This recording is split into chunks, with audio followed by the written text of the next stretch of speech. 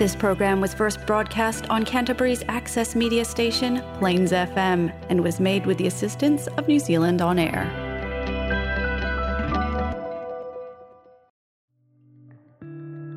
Kia ora koutou, no mai haere mai. Welcome to It's Getting Hot in Here, where we chat with experts to learn about climate change here in Ōtautahi. I'm Molly. And I'm Emily. Join us as we go on a journey to find explanations, solutions, and hope for the future. We've got an exciting episode this month. We wanted to talk to Dr Mathew Hughs from the University of Canterbury with his disaster risk expertise. And we thought that Matt had an interesting perspective as he's a paleoclimatologist. And what that means is that he was looking at the environment many, many millions of years ago. So right when the Earth was formed all the way up until humans were on the planet. And so that is a very long time scale. And along that time scale, he was able to look at these big shifts in things like carbon dioxide that we're really concerned about right now, and temperature and melting ice caps, things that sound really familiar to us in the climate change conversation. And he was able to look at these natural cycles through the Earth's history and compare it to what we're seeing now in these climate shifts that are often dominated by human processes like burning fossil fuels to release carbon dioxide into the atmosphere. Yeah, and I think his perspective from looking at the Earth in terms of millions of years, it really put in perspective the timescale of global warming and how short it really is. And when we look at the bigger picture, it really made global warming sound a lot less scary. After doing this research on the climate along these very long timescales, Matt's now shifted into his role at UC, where he focuses on disaster risk and resilience, in particular in the context of climate change. So welcome to the podcast, Matt. Tēnā koutou, ko Mathew Hughs taku ingoa. Hello, my name is Mathew Hughs. I'm a senior lecturer in the Department of Civil and Natural Resources Engineering at the University of Canterbury, and I co-direct the Humanitarian Engineering program. I am an earth scientist and paleoclimatologist by training, with an interest in infrastructure, communities, and sustainability. I come to the climate issue largely through doing my PhD research quite a few years ago now. So I'm a paleoclimatologist or paleoenvironmental scientist by training. That means that I used geological and paleobotanical evidence to try and understand how natural climate changes influence landscapes.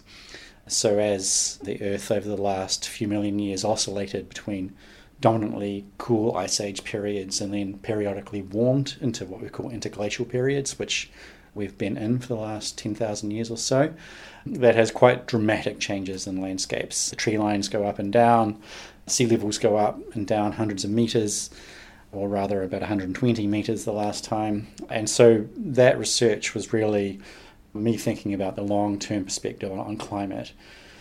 And where it intersects with current issues is when I was writing the thing up and revisiting the introduction and trying to understand what I'd done. I started to realise that against the background processes that I was trying to understand, the fundamental drivers of climate in the absence of human activity, that the modern era was quite dramatic. And with my growing understandings and the wider literature and other research of what was driving the natural cycles, it was quite clear that the question for me wasn't how could climate change be happening, it's how could it not be. So I guess that's where I came to this issue. And I guess in more recent times, well, even several years ago when I started moving into the disaster space, so what that means is I'm at the University of Canterbury trying to understand how natural hazard-caused disasters impact infrastructure and cities. well recognised in Christchurch that the eastern part of the city dropped dramatically, sometimes by up to a metre in places in the coastal areas, as a result of the earthquake-induced ground subsidence. And so we had a geological instance worth of relative sea level rise. And so I sort of circled back to the climate issue, which I'd moved away from for some years, because that's when I realised the sort of intersection between seismicity and earthquakes and the climate issue. And since that time, several years ago, I've now been sort of thinking more closely about what that means in terms of landscapes and infrastructure, but mainly communities as well, because kind of that's the point, is thinking about how this will impact communities, and also bearing in mind that there is no one monolithic community. Communities are sort of nested, linked networks of different sort of social networks. And so we must be careful when we talk about communities. Maybe we can talk more about that. But yeah, so that's how I come to the climate issue, is basically as a physical earth scientist with a growing interest in the intersection of climate with infrastructure and what that means for people. That is really cool. I love that background and that journey that you've been on.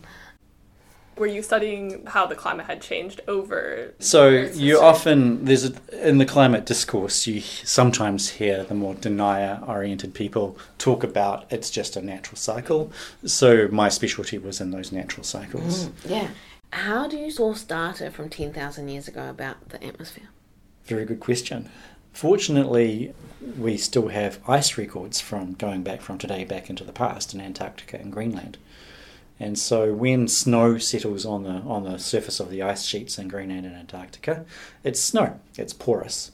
And then as more snow falls on it, it compresses. But when it eventually turns into ice, the air is trapped in those little cavities which become ice bubbles. And so it's a very well established science now, it's been happening for decades. You take an ice core and you can actually see the layers in it because it's annual. So you, in a freezer, in a big sort of like a frozen container, shipping container, either in Antarctica or shipped to somewhere like New Zealand, they slice the layer, melt it, and the CO2 that was deposited at the time it was made into an ice bubble is released. And so you can measure the content of the CO2 in the air trapped in that bubble. More than that, we can actually measure the parts per million of the atmosphere from thousands of years ago. Those records only go back about, the longest record is 800,000 years. There's no older ice than that, so we have to resort to other geological evidence. So that's how we know that CO2 levels that we're on now haven't existed for several million years. Yeah, and then you compare that to the modern age now and saw the extreme difference and saw that this is definitely induced by humans, what we're doing, and then you were looking at the Christchurch earthquakes where we saw the land subside or drop, which relative to the sea level has increased. So we've, from the earthquake, already seen an increase in sea level rise. And so you've been also looking at what can we learn from the earthquakes and sea level rise and what that might mean for the future. Yeah, to a certain extent. I mean, there are other people who have focused more specifically on their research programs looking at the flow-on impacts of that relative sea level rise on coastal ecosystems and groundwater and things like that. My interest primarily has been around what that means in terms of infrastructure. Yeah, but I guess from a personal perspective, that this is where the climate story intersects with hazards. And those hazards can tip over into disasters in certain circumstances. What does that mean? What is a hazard and when can it tip into a disaster? So a hazard is any phenomenon that can potentially cause us harm. So in the natural world, front of mind is earthquakes, especially in Christchurch, tsunami, which are also mainly earthquake-induced, volcanic eruptions, and then hydrometeorological events like storms and floods and heavy rainfall, hail, snow, and also intense heat waves and droughts to a certain extent as well. The point about hazards is that they can potentially cause harm. They aren't guaranteed to. Other hazards are technological or human-caused hazards. Think of oil spills, toxic chemical spills. As we saw in Japan in 2011, actually the natural hazard actually caused technological failures, and so you had these cascading events where Fukushima nuclear plant, for example, where, because of the natural hazard, it actually caused a technological hazard, the meltdown of that particular reactor. But hazards, especially the natural ones, or geophysical or hydrometeorological ones, are really just Earth surface phenomena. They're just natural events that, if there weren't any people in their path, or there was no infrastructure in their way, or there were no agricultural areas exposed, they wouldn't be hazards, or they wouldn't even turn into disasters, because there's nothing to be impacted by that. So if there's a tsunami generated, for example, and all it does is cause some, maybe even big waves sloshing up on shorelines, but no roads are damaged, no wharves or ports are damaged, and no one's hurt or killed. Certainly not a disaster. It's just something that happened, a natural event. So where hazards start to become a problem is when they start to intersect with things that we care about. And that's what we call exposure. So exposure is anything that communities, individuals through to communities, through to nations, rely on or depend on. I'm also of the view that actual natural ecosystems themselves are also the exposure for us, because when you think of the ecosystem services that natural landscapes provide, forested areas, other areas with their intact soils, they provide us with pure water and oxygen and things like that. So in the conventional disaster field, natural ecosystem services aren't conventionally considered exposure, but I lump them in there as well. Now, just because something's exposed doesn't mean it's vulnerable to the hazard. And a really good example of that be for tsunami, for example. So if you had some several metre high waves breaking at the shore, coming on shore at a few hundred kilometres an hour, then a steel reinforced concrete structure, while it might be largely everything inside it and all its fixtures and fittings might be washed away, the structure itself will be intact. Whereas if next door you have a typical residential house, it will be obliterated and there'll be nothing left. And so that speaks to what we call vulnerability. The flip side of that could be resilience. And so vulnerability, the intrinsic attributes of things that are exposed to the hazard that will determine whether or not, or how likely they are to be negatively impacted by the event. You can extend the term vulnerability to everything, basically, the intrinsic characteristics. If you think about people, then people who are in different socioeconomic or sociocultural circumstances may be more or less resistant to changes in their lives. They might be economic changes, they might be changes to their living, to their dwelling, or something like that. And so your vulnerability or resilience also applies to the individual level, through to families, through to communities, through to infrastructure, basically everything. So you have a hazard which may or may not be dangerous or could cause harm. If something's exposed to it, it may be a problem, but that will depend on how resistant or flexible or adaptable or resilient it is to the event itself. But none of those necessarily mean it's a disaster. But what a disaster truly is when some hazard event impacts enough vulnerable exposure and causes enough disruption that the normal societal functioning breaks down, and the normal abilities in the emergency services and the capacity of communities to respond to those events are completely overwhelmed and would usually require considerable outside support and help to get through the initial response phases and also recovery as well. And the key point about disasters is that there's nothing natural about them. So in the disaster field, we tend to, in more recent times, stay away from the concept or the term natural disaster, because it sort of comes from a pre-scientific thinking or a more of a religious thinking of acts of God, an inevitability about what just happened. Whereas in reality, if you think about disasters in terms of the manifestation of the intersection of some natural event, but with exposure, what is that exposure? It is material artifacts, it is like infrastructure and the built environments that communities live in that have arisen due to development processes. And so it's the different trajectories of development, and I'm talking about economic development and the associated rise of the built environment and also agricultural areas, that have put those things in harm's way. And if you think about it, no one did that on purpose most of the time.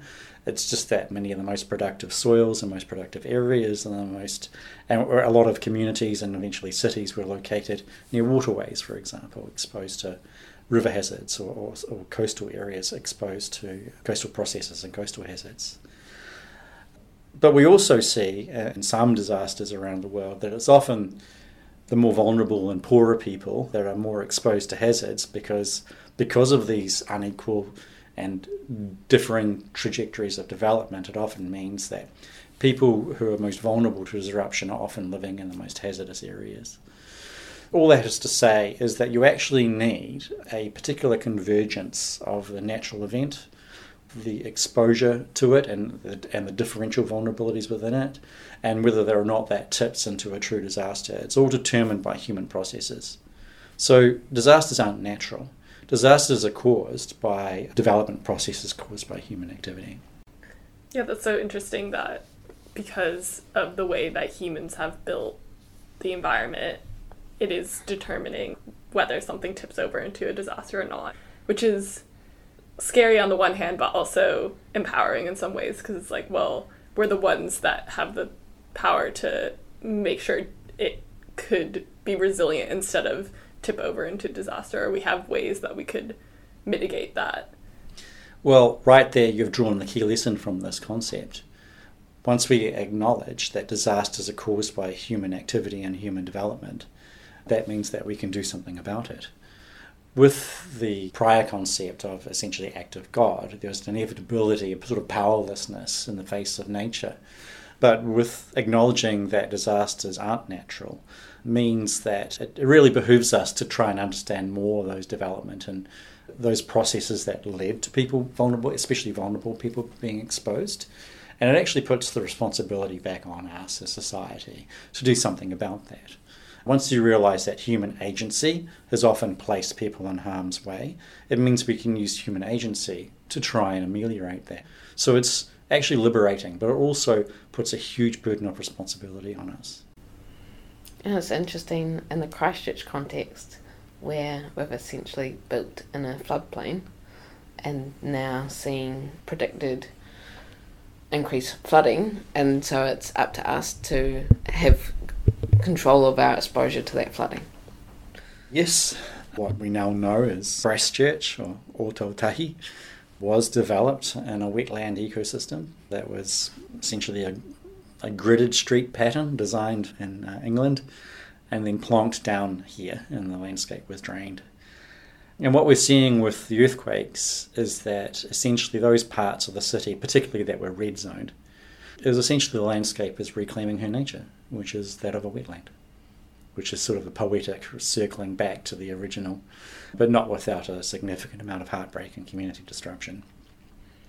This is a very broad question, but since we are a local podcast, we're focused a lot on Ōtautahi and what might happen here.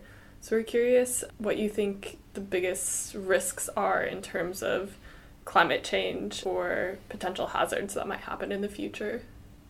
I think that climate change will exacerbate or worsen existing hazards. So we've already seen subsidence, ground subsidence in eastern Christchurch. This is now well recognised to have increased the flooding vulnerability of many areas. And it's also increased the liquefaction vulnerability. So it was liquefaction primarily that caused the process of liquefaction, earthquake liquefaction 10 years ago, that caused the subsidence primarily. And because more of the soil is now in the groundwater, it means more of the soil is now able to liquefy in the next earthquake. So it's called increased liquefaction vulnerability. So we've had increased flooding vulnerability and increased liquefaction vulnerability as a result of those earthquakes, which means in the next significant regional or even local earthquake, you would expect more subsidence to occur. Because the ground level in general is lower, it also means that tsunamis, even smaller ones, or what we might sometimes term nuisance tsunamis that might not otherwise be particularly devastating, start to become more impactful simply because the ground level is a bit lower, so they can inundate more ground. So the way that intersects with climate is not with relative sea level rise now, but with what we call eustatic sea level rise, which is the sea level rise, which is driven by thermal expansion and melting of ice as a result of human-caused global heating. Yeah, so as the baseline of the sea level rises, then coastal flooding hazards, including tsunami, will worsen. Other ways that we anticipate things to be worsened be rainfall events, and mainly through more intense sort of storm activity, cloudbursts, intense rainfall events, interspersed by greater drought events. So the East Coast is already relatively dry and prone to these things. So I think we understand fairly well now that the extra heating in the atmosphere is basically supercharging things, and it will probably just worsen or exacerbate current trends. And it's a bit unknown exactly when and how these things will manifest, but that's what the science seems to be suggesting. So that's all a bit daunting, this supercharged atmosphere. What are some things we can do to make ourselves more resilient to the climatic changes? While we are already seeing many disaster events that appear to be driven by the heating climate, they in themselves needn't necessarily be disaster. Again, it's what's in harm's way. How resilient or vulnerable are people in harm's way? So if we get back to good old disaster risk reduction and investing in communities and their ability to be self-sufficient and all those sorts of things, then that is a good way to address some of these changes that will be coming. So I see climate change as an accelerator, especially these hydrometeorological events, but in itself needn't be a disaster if we respond to it appropriately. I mean, sea level rise is an issue, but it's playing out over years to decades and ultimately centuries. So it's not like it's racing up the shoreline like a tsunami does. It's a more slow-moving manifestation of change. None of this means that we can't actually still be living in a world where we have to respond to these inevitable changes, especially in centuries and decades to come, but actually have transformed our society, that we still have to be living with the consequences of the seeds that we've sown over the last 200 years and now. But our descendants could actually be living in a much more healthy and sustainable world, despite having to still respond to those changes, but doing so in a much healthier, sustainable, and frankly ambitious global civilization, which would filter down to Christchurch, but it will start at the local level. That was really interesting when you were talking about how people are going to have to adapt to those changes, and particularly in regards to those hazards that might become disasters. People are going to have to deal with more uncertainty around those hazards and just an increasing amount of them. What do you think that process is going to be like, and how can we communicate to people to make it a bit easier to have that adaptation to the idea that there are going to be these hazards and they might be different than things we've seen before? Well, as I said before, I don't necessarily think that hazards are going to change in kind. I just think that their intensity and perhaps frequency will alter. Good question. Simple answer is don't know. Still grappling with this stuff myself. I think what this is teaching us is that we really need to come back to having resilient economies and communities, because the physical world is changing.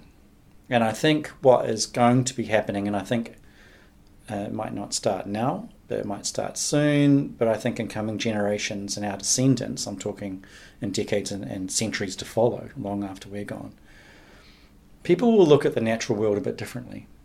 And I think we're going through sort of maybe I can only speak for myself, and despite me being intellectually trained to understand that nothing stays the same and that the only constant is change, in particular in the natural world, myself and I guess a lot of other people are under the illusion that the natural world, despite weather and earthquakes, we kind of sort of think that everything's kind of static, that the sea levels were always perceived to be where they are. But of course geological science tells us it's not the case. And what I'm getting at is that I think in future decades and centuries, people will be looking at the world with a different paradigm of constant change. And what I fear, or maybe fear is the wrong word, what I think is that we'll probably start to see significant sea level rise occurring towards the end of the century and beyond.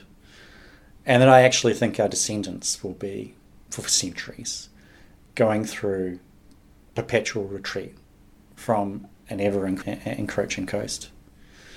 And we don't really have a society set up to deal with that kind of thing. We're sort of on the tipping point between a world that we thought was more static and one that our descendants will understand to be very dynamic, and there will be a constantly shifting boundaries of things.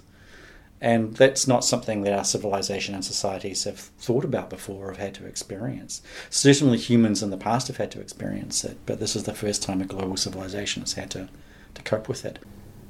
So Matt, how do you think Indigenous knowledge can inform how we can adapt to our changing world in the future? What's special about indigeneity and Indigenous peoples is their in-depth understanding of natural cycles in plants and animals and the way that hydrological regimes shift and change, and that therefore the way that they interact with their environment is extremely crucial, and those of us who are less connected with that are missing something, and we can learn from that. And we need to take that mātauranga, that knowledge, seriously. But I think the most valuable contribution, frankly, is the conception of time. And Te Ao Māori, mātauranga Māori, the Māori world and Māori knowledge systems, and other Indigenous knowledge systems around the world do think in multiple centuries and multiple generations into the future and the past.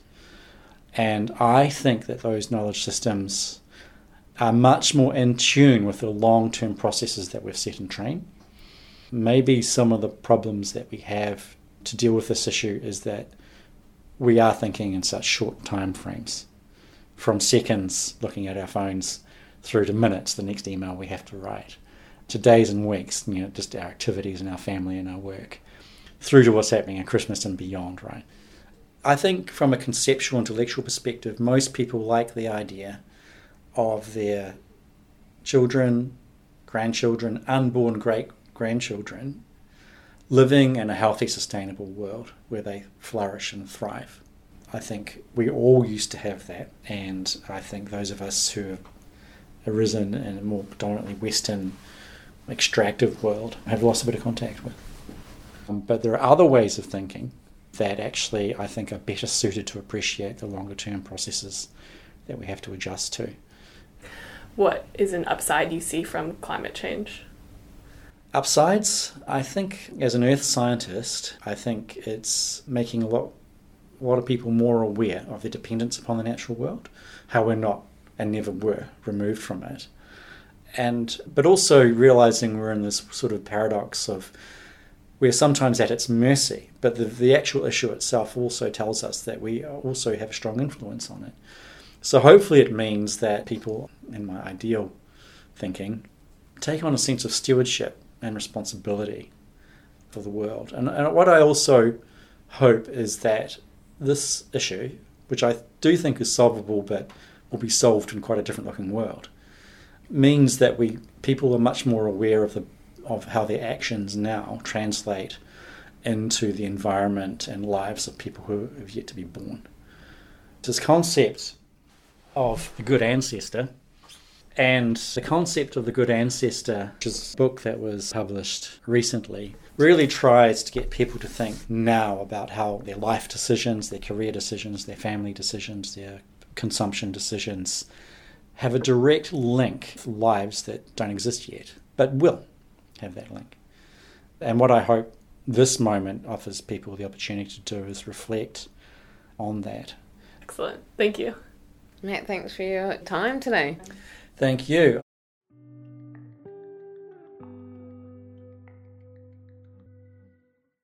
I really enjoyed our conversation with Matt. I found that he had such an interesting perspective of being in paleoclimatology, so looking at the past, but then also planning for the future and having this long-term perspective. One takeaway I had was that There will always be hazards in the world that we have to face, but we have the power to prevent them from becoming these really large-scale disasters.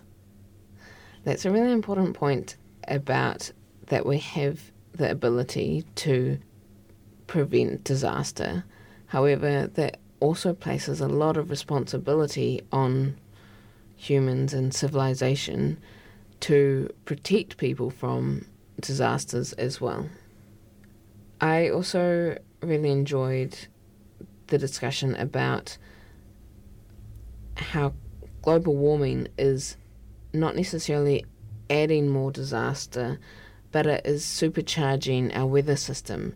So we're going to get more intense and frequent weather events, but they are known hazards, things that we have seen before. Something else that really stood out to me was when Matt was talking about how we have to incorporate Indigenous knowledge into our planning for the future. So this knowledge that has already been gained about these natural systems and how to deal with them and how to be resilient, but also the perspective of long-term thinking. So planning for future generations that we may never meet, but keeping them in mind as we make our choices so that we leave them in an environment that is healthy and sustainable and a place where they can thrive. I found a lot of comfort in talking to Matt, who looks at the Earth on such a large scale, and how he reiterated that the world is always changing and that global warming is just a small blip in the timescale of the Earth. And we talked a lot about how we can embrace change and that this isn't the first time that humans and civilization have encountered that. Overall, it was a fascinating discussion of how we both talk about and think about climate change and even the concept of change throughout time, and not being necessarily afraid of this change, but preparing ourselves and our society to live with this change now and into the future.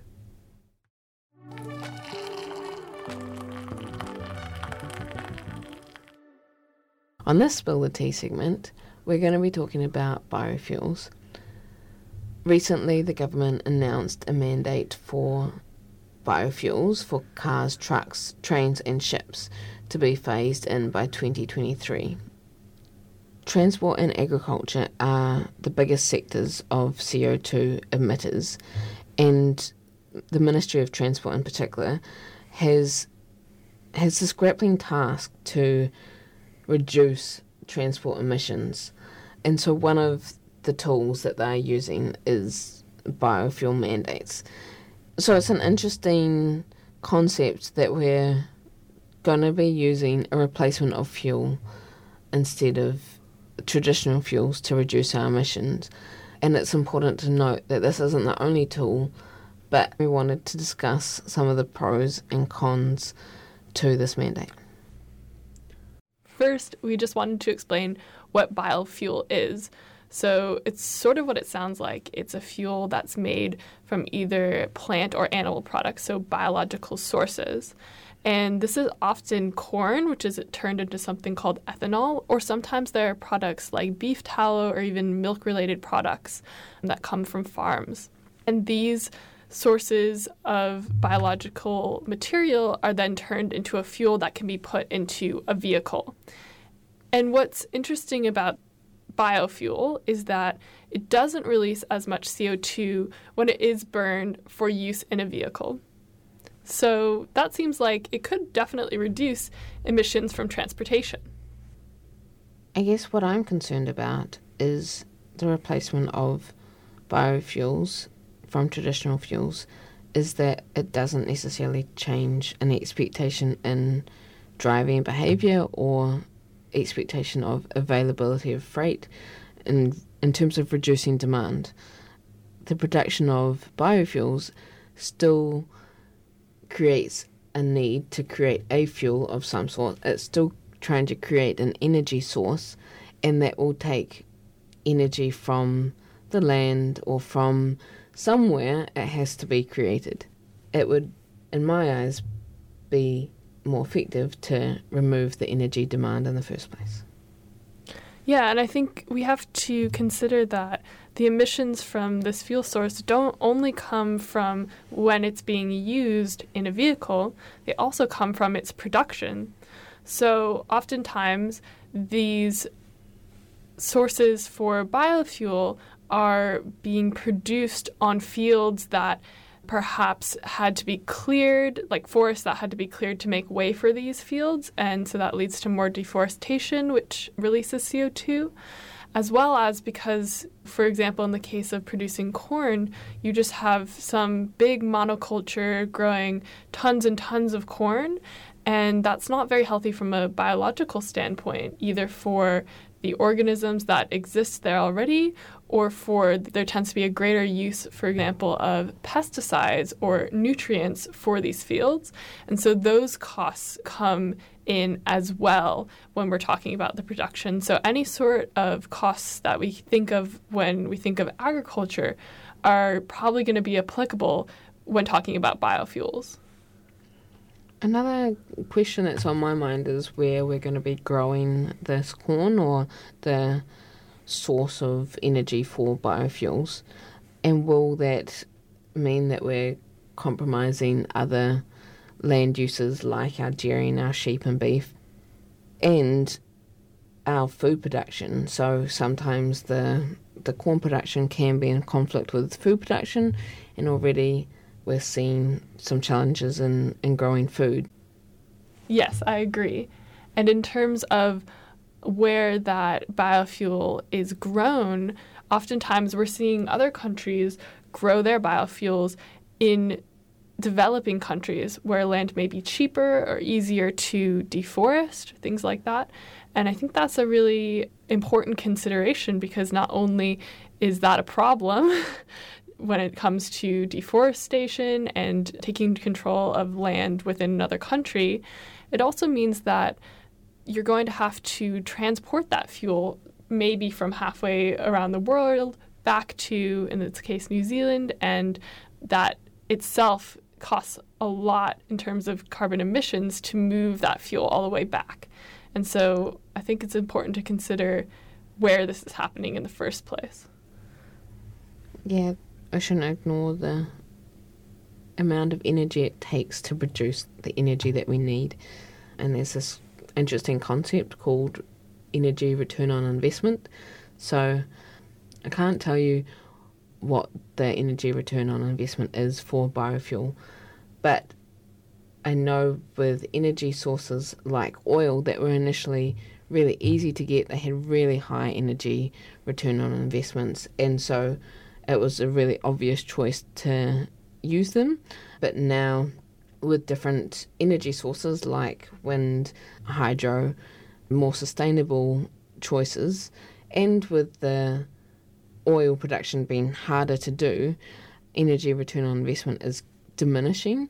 So I encourage us to think about how much energy it takes to create these biofuels.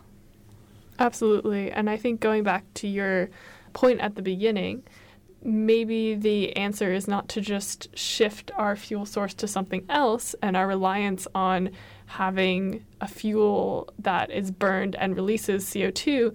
Instead, we need to start thinking about transportation options that reduce our reliance on these fuels and hopefully eliminate them completely. And that's where more of the emphasis should go in terms of decreasing the emissions of transportation, which is really important. Yeah, and I acknowledge that for some, reducing their transport energy demand isn't easy, and that we have developed systems around us to be dependent on cars and things. But I also encourage you to reflect on, are there options or decisions you can make to be slightly less reliant on fuel? So whether that's shopping more locally or trying to make a carless day or something that you can do, but also acknowledging that decisions have been made of our built environment that creates reliance on cars. I think it would be interesting to see, reflecting that investment that's going into these biofuels, whether that could be better placed to help us redesign our cities so that the infrastructure is more friendly to biking or walking or public transport, and whether that may ultimately end up saving us more on emissions than this investment in biofuels. I think the topic of biofuels is interesting, and right now the government is under a lot of pressure to be seen to be doing something about climate change, and I acknowledge that biofuels is one of the tools in their toolboxes, but I encourage scrutiny of these different policies coming out to really have a think which ones are going to do us best for the long term and which ones are actively going to reduce our carbon emissions. That's sort of our takeaway from this whole discussion on biofuels.